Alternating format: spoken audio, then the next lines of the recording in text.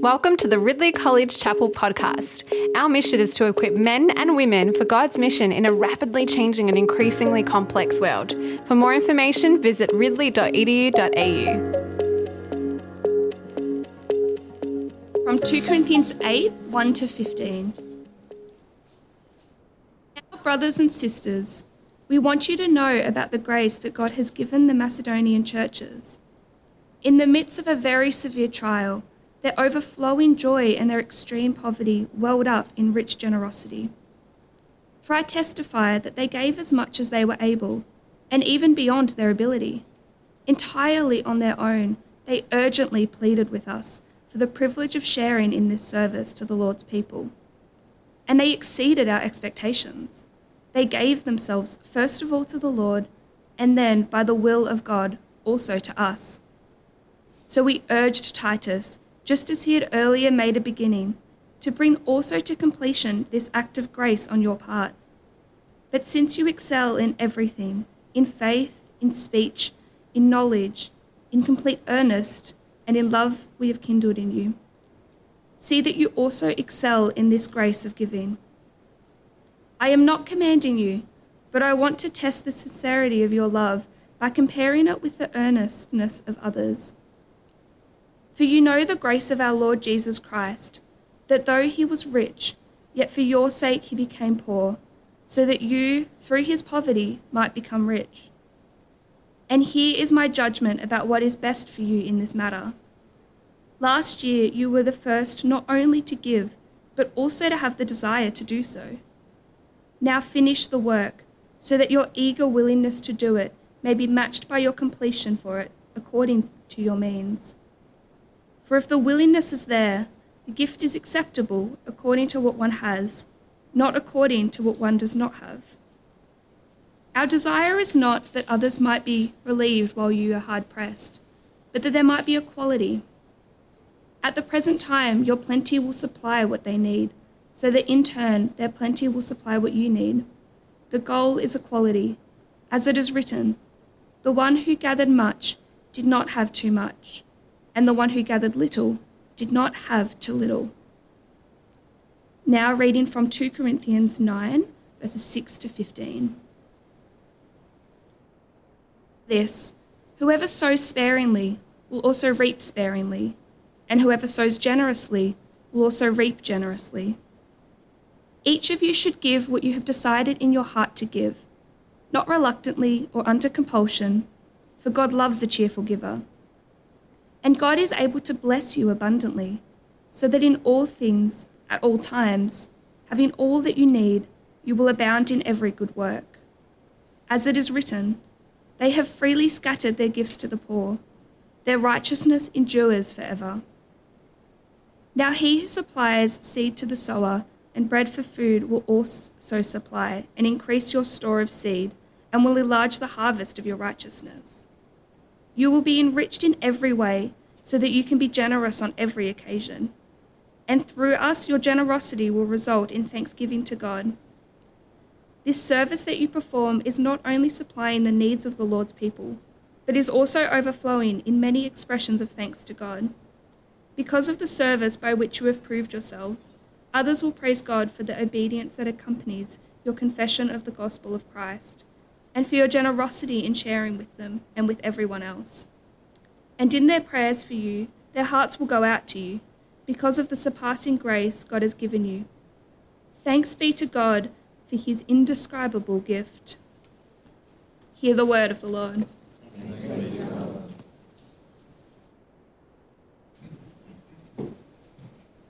Thanks, Monique. And great to be opening the word with you this morning from 2 Corinthians 8 and 9. I want to talk about charity for a second. Charity might seem like a straightforward idea, an obvious idea. If you hear about a natural disaster on the other side of the world, the right thing to do is to do something, to send money to participate in charity.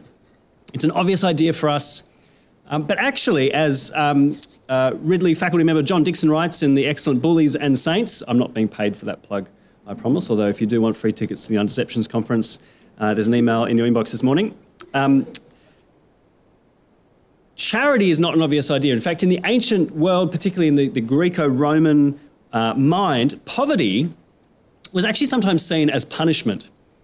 So poverty was seen as punishment, not something that you should relieve. In fact, if you were to help out someone in poverty, you might be interfering in an act of justice, of natural recompense. Maybe they'd done something terrible in a previous life. And so by you getting involved and trying to help them out, you're actually interfering in the natural rhythms of the world, the balancing. So charity is actually, it's not only a Christian idea, not only a Jewish idea, but it is a distinctive one. And it's one that we take for granted in our culture, largely because of passages like the one here today, 2 Corinthians 8-9.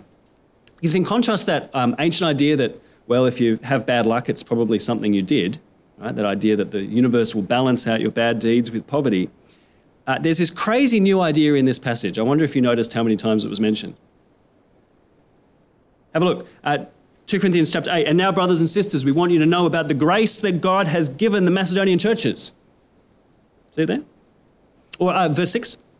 So he urged Titus, just as he had earlier made a beginning, to also bring to completion this act of grace on your part.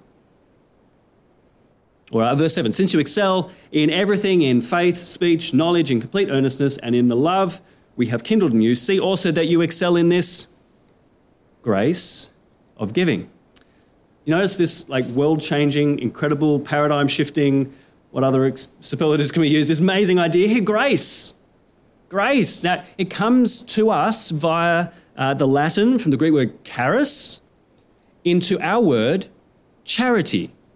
You know, that's why we talk about charities. That's why we talk about the act of charity. It's grace. And gracities is a difficult thing to say in English, so we don't call international aid organisations gracities, but we could, right? It's the same word.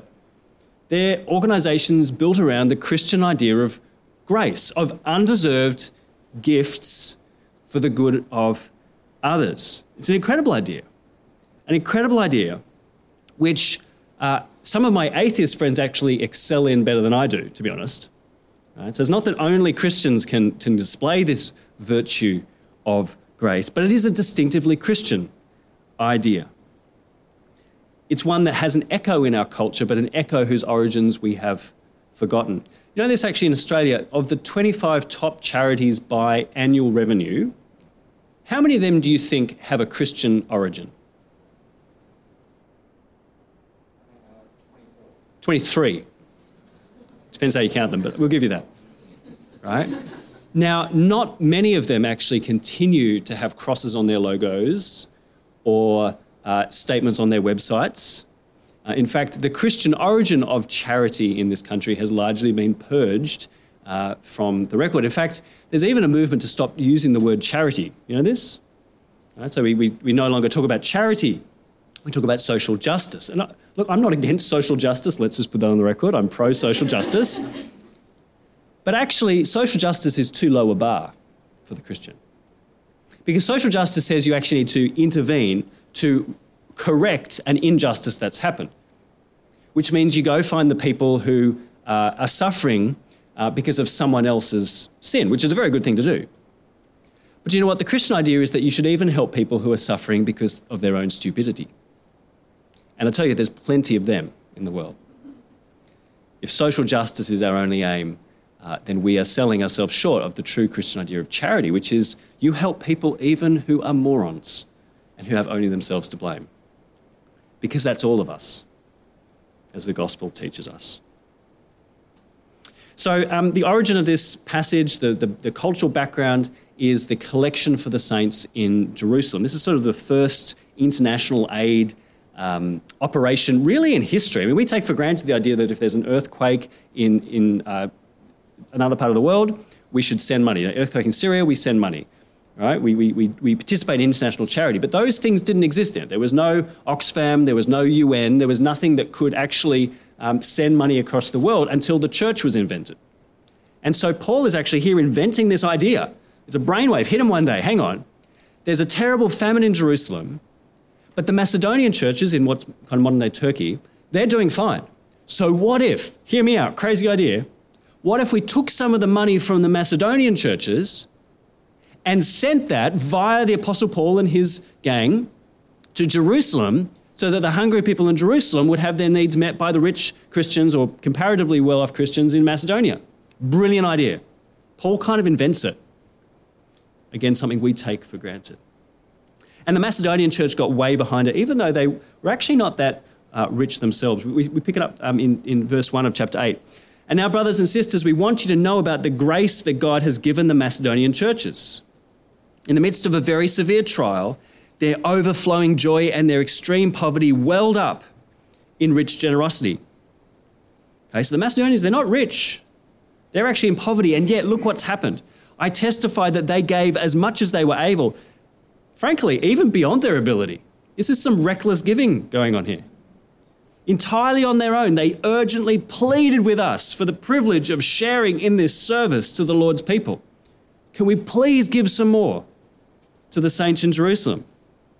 What are they, mad? No, they're Christians. And they exceeded our expectations. They gave themselves first of all to the Lord and then by the will of God to us. And Paul is moved by this. He doesn't mention how much money they gave, but he does mention the heart behind their giving, the generosity behind their giving, the grace of their giving. And frankly, Paul is proud of them. When I read this passage, I think of Josh's cafe. Got a picture here, thanks James.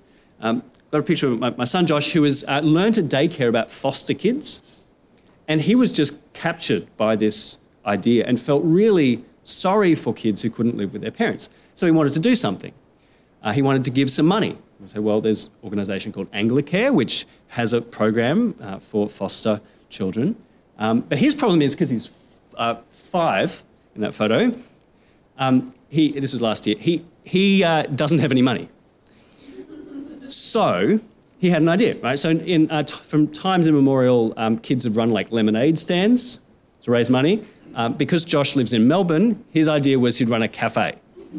And so he took orders, he let a drop box to our street, took orders for people to have coffee and muffins delivered on a Saturday morning. And then he made the coffees and then conscripted his mum and his sister to deliver them up and down the street. Now, there were some limitations to his enterprise. For instance, he raised a grand total of $10.50, which is probably not going to blow Anglicare's budget out of the water. Secondly, his latte art probably needs some work. It was very drinkable, but not pretty. Do you know what? I feel so proud of Josh for that. Not because of the amount of money, not because of the quality of the coffee, although it is pretty cool that he can make a coffee. I feel so proud of him because of the generosity behind it, the grace behind it, that he was moved in compassion for people in need. And though he literally has no money to his name, was moved in generosity. And that's a little bit of how Paul feels about the Macedonians. It's not the amount of money they're raising, it's the heart behind it. And the way the gospel has transformed them in their generosity.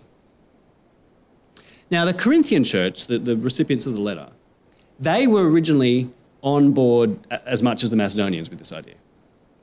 But if you've been tracking the last couple of sermons I've given in chapel, we've been looking at the conflict going in the Corinthian church.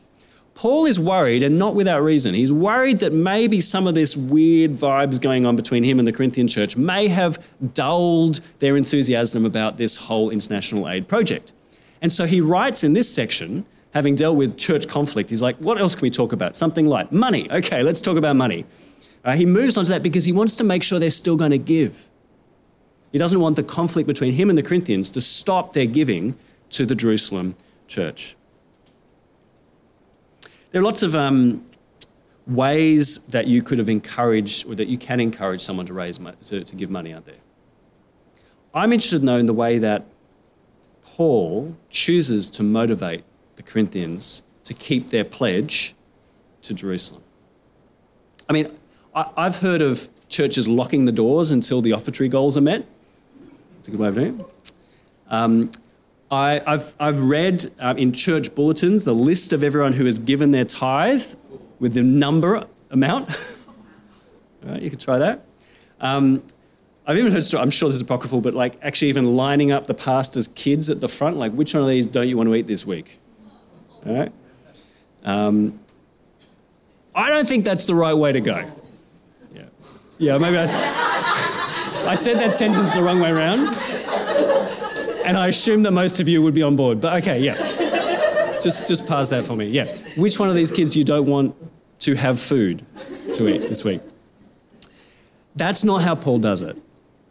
He doesn't guilt, though guilt can be effective in the short term. He instead does this. So a couple of observations. Firstly, Paul doesn't want to lay on a guilt trip. He wants them to decide cheerfully. So chapter 10, verse 7, each of you, chapter 9, verse 7, what am I doing?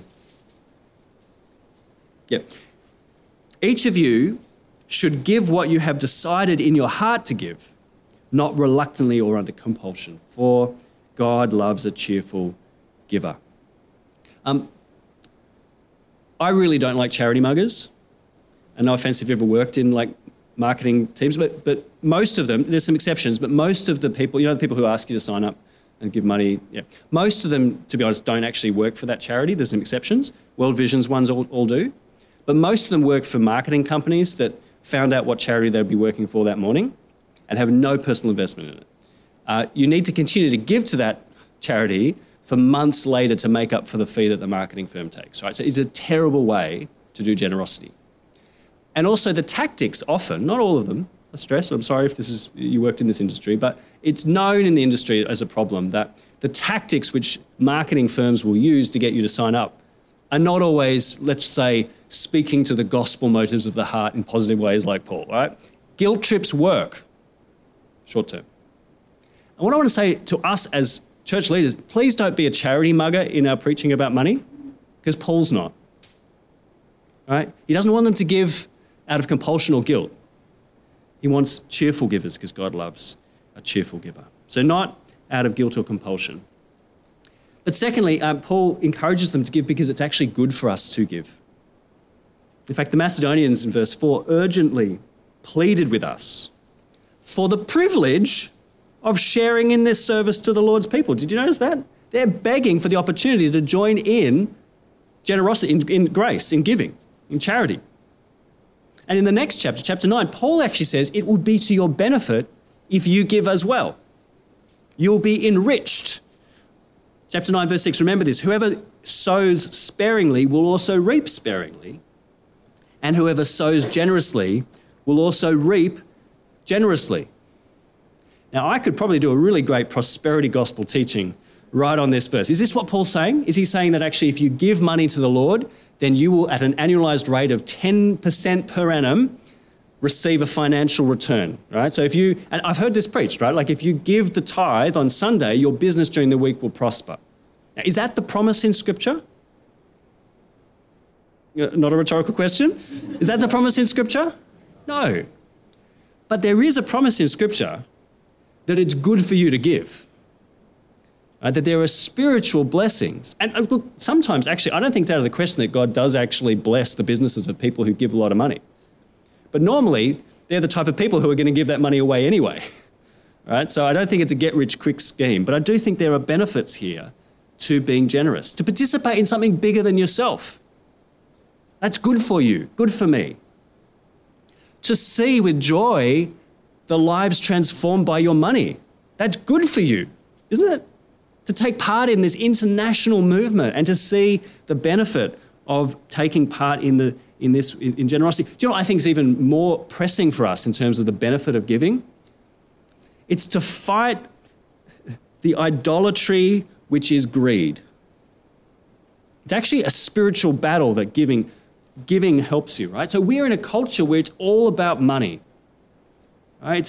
It's a culture that's all about money and consumption. We worship the God called economy. And everywhere you go, the message that you're hearing is to fear the future and so invest, or to have security from your money, or to spend in an ostentatious way to get status.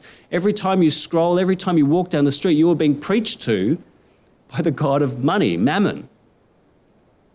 And yet generosity is like a slay a demon kind of thing, right? Let me introduce you to the ancient spiritual practice of internet banking. Right? So every time you feel like the world's messages that you don't have enough, you deserve more, you don't have enough, you won't be all right if you show that demon who's boss. You log on to to your internet banking site. You put in an outrageously large number, one that makes you flinch, not like $10, something that might make you flinch, but an amount that makes you're going to feel that. And you hover over the OK button, and you decide to show that demon who's boss. You show money who's boss. I will not believe your lies. Oh, that hurts, but it feels good. All right? That's the ancient spiritual practice of internet banking, because you show money who's in control. I don't need you to assure me I'll be okay tomorrow because I have God. I will trust that I have enough. Here's the other lie that the devil will tell you. The devil will tell you that if you give money away, it's lost. Right? The devil will tell you that if you give money away, you don't get to enjoy it. It's just gone. It's like tax. Okay? It's like just a salary cut or something. That's not what giving is. It's the most outrageous lie ever. Because once you hit that OK button, you still get to enjoy that money. In fact, sometimes even more so. The wonderful metaphor the Bible uses is not giving as taxation or giving as loss, but giving as sowing. Okay? And this is a metaphor that kind of clicked for me. I visited my brother's farm. This is my brother. Here's Tom. Thanks, James. Yeah, that's Tom. Same parents, actually, both. All right? Once a friend once came over. This is unrelated. A friend once came over when we were teenagers. One of my friends. And Tom came into the kitchen and started making himself breakfast. And my friend, who'd known me a few years, asked, so how do you two know each other? Full brother. No lie. Anyway, he's a farmer. He farms garlic. Okay, so that's the most ginormous garlic you've ever seen, right? They're about 1 kilo a bulb, right? Now, here's something I learned, right? So every year when he harvests his garlic, he puts them to dry out and then he sells it. And you can get pretty good price for garlic at the moment. So he puts it out, dries it out, keeps it ready to store. But there's a percentage of the garlic every year that he doesn't sell and he doesn't eat. Do you know what he does with that? Next slide. He loses it. Wasted. He puts it back into the soil. What an idiot. What's he doing? It's lost. No, it's planted. And so why do you set aside a proportion of your income, your garlic, and put it back in the soil? Well, so that next year there'll be a harvest. Okay, and that's the metaphor of sowing. When you give, you're not losing that money, you're investing it in something awesome. And so I think it's really important for us actually to think in where we're giving, actually what we're giving to. Just imagine that AFES worker sitting down over coffee, right, with an international student explaining for the first time who Jesus is. Right? Like that is awesome. To think that your money is enabling that. That's not lost, that is sown.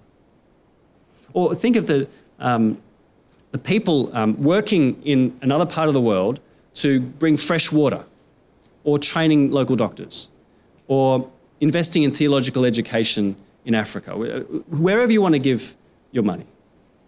Make sure you don't let the devil tell you that that money is lost. It is sown, it is invested. And how enjoyable it is to see your investments sown and see great things happen. The third reason is because of fairness. Paul talks about fairness. Verse 13, it's not that he wants to ease others and burden them, but as a matter of fairness, he says. Right? Your abundance at the present time should supply their need so that their abundance may supply your need, that there may be fairness. So giving really is just about fairness. As it is written, whoever gathered much had nothing left over, and whoever gathered little had no lack. That's a cheeky Old Testament quotation there back to Exodus 16. When, in the wilderness, God provides the manna. And the point is, you're not meant to like stockpile some while others don't have any, right? Because the idea is that everyone just gets enough for that day. And Paul's vision here is that they would be enough for everybody, right? Famine in Jerusalem, enough in Macedonia, let's swap. And then maybe next season, things will go the other way. And I think this is a really telling kind of vision of the gospel, that actually we have people in faraway cities looking after each other, looking out for each other, across ethnic divides as well. I think that's really beautiful. The gospel brings together Jew and Gentile, Macedonian and Jerusalem. This is really a bit pointy, to be honest, for us, because of where we live. Do you know, actually, I think last year they worked out by median wealth, Australia is the richest country in the world. Now, you won't hear that from our politicians because they do tell us. I mean, we're heading into difficult times. Right? The economy's I was about to swear, rubbish. Remember, this is recorded and this is chapel. That's an absolute lie. That is a ridiculous... I mean, do you hear yourself being preached to? That we are in a time of lack? That is nonsense. We are literally living in the richest country in the world. And not just that, in the richest time in history. Okay, King Solomon, in all his splendor, would have been stunned speechless by the average local Woolworths, and not even the big one, maybe just the Metro, right? Absolutely speechless at the amount of food, the types of food, the things, and that you can just buy it. Right now, I know we've had our issues with supply chain. Toilet paper, for instance, was in short supply in recent memory. But here's something to think about. King Solomon had never even seen toilet paper. Just think about that, not too much. We are living in the richest time in history, in the richest country, literally the richest country in the world. And yet I'm being told that we are poor. And so we couldn't possibly afford to give money away. It's a wicked lie. Now, I don't mean to diminish the fact that in a community like ours, there will be some people who are genuinely feeling economic distress. Absolutely, I totally get that, which is why we need to help each other. But those of us who have a job and who are able to put food on the table should be looking for opportunities to be generous in that. You know, the idol of greed takes different forms for different people. For some people, money is about status. For some people, money is about pleasure. But it took me a while to realise that for me, money is about security, and that's no more godly. Right, so I could easily look at you, spending extravagantly and think I'm being superior because I'm saving. But actually, saving can be prodigal as well. So just think about where you're putting your money. For me, it's actually about trusting there will be manna tomorrow just as there was manna today. And the fourth reason is because Jesus gave first. I love this verse. Graham Cole's favourite Bible verse. Do you know that? Fun fact. For you know the grace of our Lord Jesus Christ, that though he was rich, yet for your sake he became poor, so that by his poverty you might become rich. Every time you give, you're actually taking part in an enactment of the gospel. Jesus had everything, absolutely everything. And yet for your sake, he gave that up. Not so that it would be lost, but so that by his poverty you might become rich. He didn't have to give up his comfort and his wealth. He didn't have to give up his status, his power, his security. But he did out of love, and that's where the Christian idea of grace comes from. It's the batteries included of the Christian message of the gospel of generosity. So I encourage you to think about giving actually as worship, as participating in this story of generosity, using our financial resources in order to honour Christ and take part in the kingdom. Now, I do have some practical tips I'm happy to share sometime, but the main one is do a budget and share it with a friend. Now, this is a crazy thing, a very Christian but slightly insane thing to do. Just as I was just actually recently, Steph and I realised that we hadn't been hitting our giving targets, and so we went back and did up a budget, and then we sat down with a trusted Christian couple and showed them our budget, which culturally is like weird. But it was so good because they were able to suggest ways that we could be more sensible in our spending so that we had more money to give. Right? Have a budget, share it with friends. I'm cutting Steph's hair from now on. That's I'm pretty sure that's what we decided. I'll check there. Because if you don't plan to be generous, you won't be able to be generous. So have a budget, sit down with a trusted Christian friend, And the final thing to say is do start now. I know many of us are at least part-time students or not working, some of us not working. And so you might feel like this just doesn't apply to me. But the thing I'll say from working with university students for a long time, if you don't start when you're a university student, you might as well just do it in your will, because it won't magically start happening between then and when you die. So start with what you've got.